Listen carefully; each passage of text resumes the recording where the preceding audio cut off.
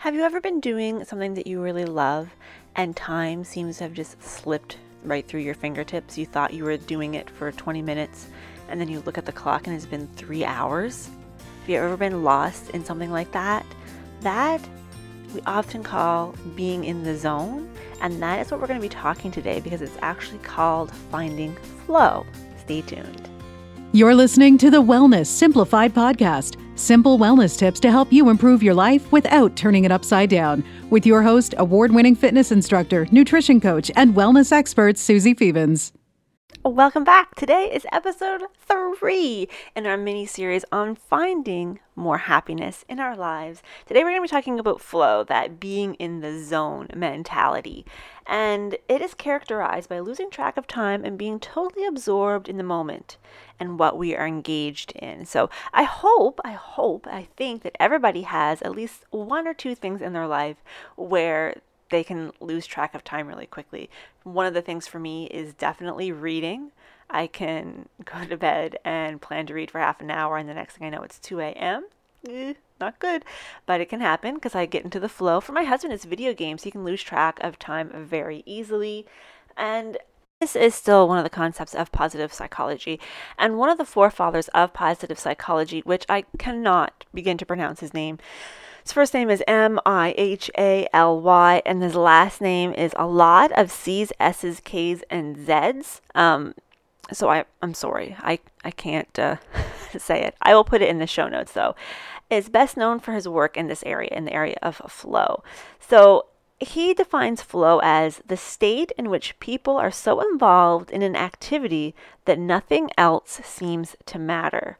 The experience itself is so enjoyable that people will do it even at great cost for the sheer sake of doing it. So in flow, there is a balance between skills and challenge, and an increase in creativity and productivity is experienced. So this is where we can forget that the world around us is happening and feel happier after being 100% absorbed in an activity. So artists often can get to the flow. It should always be positive, but it's not. So even in that definition where he said that people will do it even at great cost. So sometimes flow isn't always going to be a positive activity, but we're going to treat it as such because that's what our goal is here, to find more happiness. Now, in our previous episode, we talked about the turbo boost button and finding those things in our life that really increase our happiness a lot. And it's kind of interesting because a lot of times it's those flow activities that will be those benchmarks on our happiness chart, especially if you're somebody who doesn't find time for those things that much. Like I said about reading, and my husband likes the video games, and some people like to paint or knit or whatever it is. If you don't find time for that, not only are you losing out on those flow hours, but you're also losing out on that benchmark that's going to help increase your overall happiness.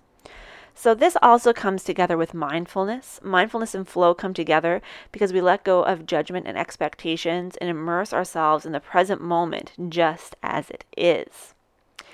So obviously flow and yoga kind of go hand in hand. We have yoga flows, but that doesn't necessarily mean that every person that practices yoga experiences that flow. And I'm going to be honest, I don't think that I really experience flow during yoga. I will experience more flow during a meditation, but the type of workout where I experience the most flow, especially while teaching it, is Zumba toning. And there's a good reason for that. And remember, we also said that in flow, there's a balance between skills and challenge. And that is why Zumba toning helps me get more into a flow state, and a lot of times with my participants as well. Because when you go to a regular Zumba class, if you're a regular Zumbie, especially if you're doing all routines that you know pretty well, you can zone out. And there's a difference between zoning out and being in the zone. When you zone out, you just kind of go on auto mode and you're not absorbed in what you're doing. You're just letting what you're doing happen through you. When you're in the zone, you're fully immersed in what you're doing. So you see the difference there? So a lot of times people will say that they like to go for a run or go to the gym and then they zone out. Zoning out is much different than being in the zone. Have you ever read a chapter in a book and you got to the end of the chapter and you were like, I have actually no idea what just happened in this chapter, and you had to reread it, that is zoning out. If you were in the zone, you wouldn't realize that you even got to the end of the chapter because you'd be so immersed in the story that is being told. So don't confuse the two. I think that's a really important differentiation to make. So we're going to get back to being in the flow, because obviously that is the purpose of this episode. But in the show notes, there's going to be a little chart that I'm sharing here that will help you to determine flow activities or how it sort of goes. So remember, we want to have the right amount of challenge to keep you engaged, and you want to have the right amount of skill that you feel up to the challenge. So if you have a high challenge activity, it can sometimes give you anxiety if you're not very skilled at it, right? So if you're trying something really difficult, say if you go back to Zumba toning, if you went right into Zumba toning, never having taken Zumba, so you don't know any of the Zumba basic steps, it's probably going to give you more anxiety versus somebody who knows the basic steps of Zumba and is trying Zumba toning for the first time, where we combine strength training with Zumba. And so they already know the Zumba moves. So this is going to be a challenge, but their skill is already there, so they can go into that flow because challenge and skill have met. When you have low challenge and a low skill, you can still experience flow.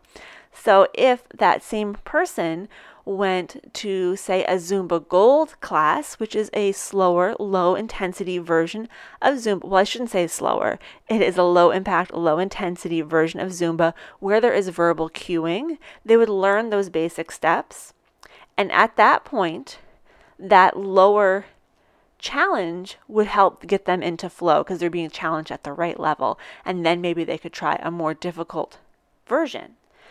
And at the same, or the flip, not the same, the flip side of that is if you have low skill and you have low challenge, you're more likely to be apathetic about whatever the task is and be kind of like, meh, whatever.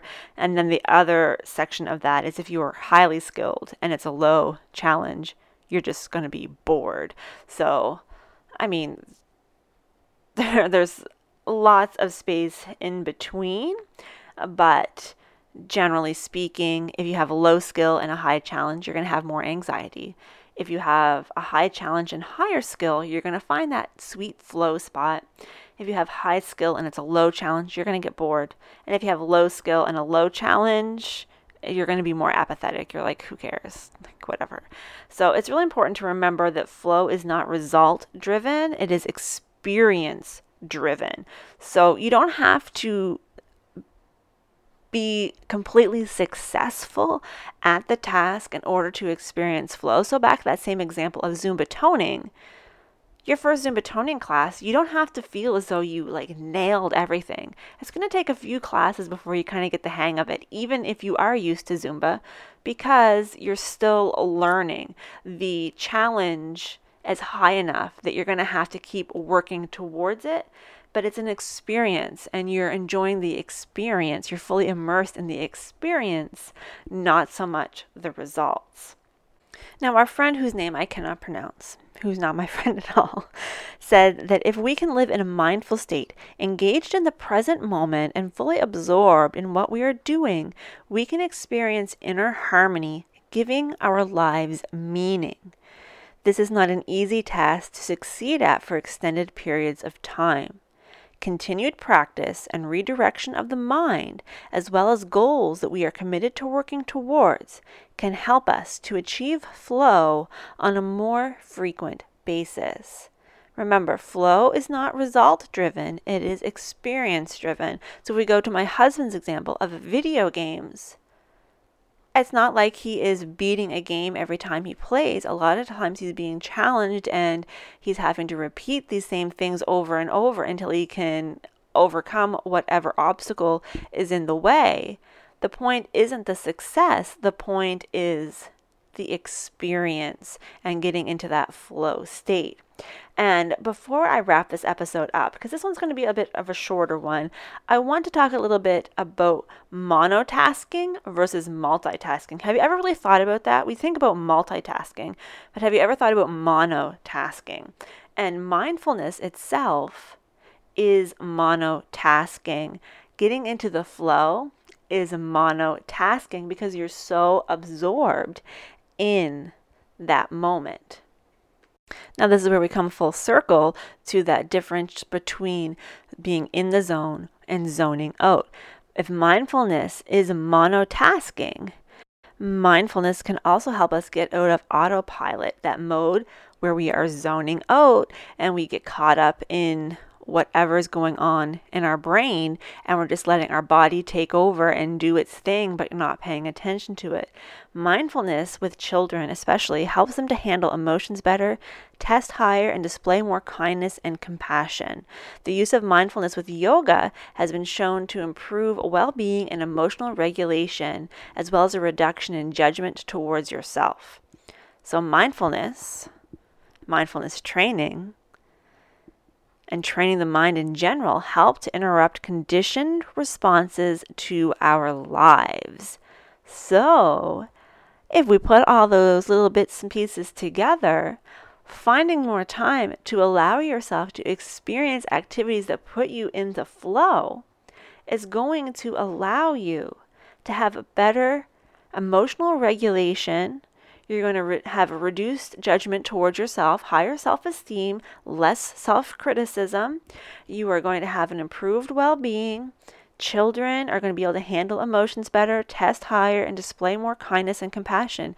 So tell me again, how important are the arts and sports to our children? Because those are the things that get them in the flow. And I said our, as the collective our. Obviously, I don't have children, but those art projects, playing, all of those things that get them in the zone, they lose track of time, they are going to help them long term.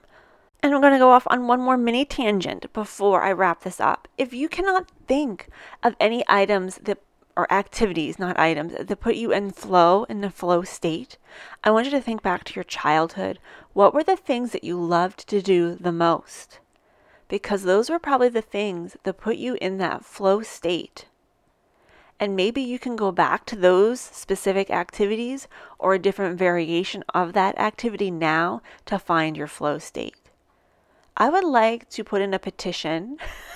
There's no one to petition to say that if you loved Lego as a child, when you are a grown adult, you probably should still be playing with Lego. Getting lost and creating something like that is it's a flow state. It absolutely is. Reading, video games.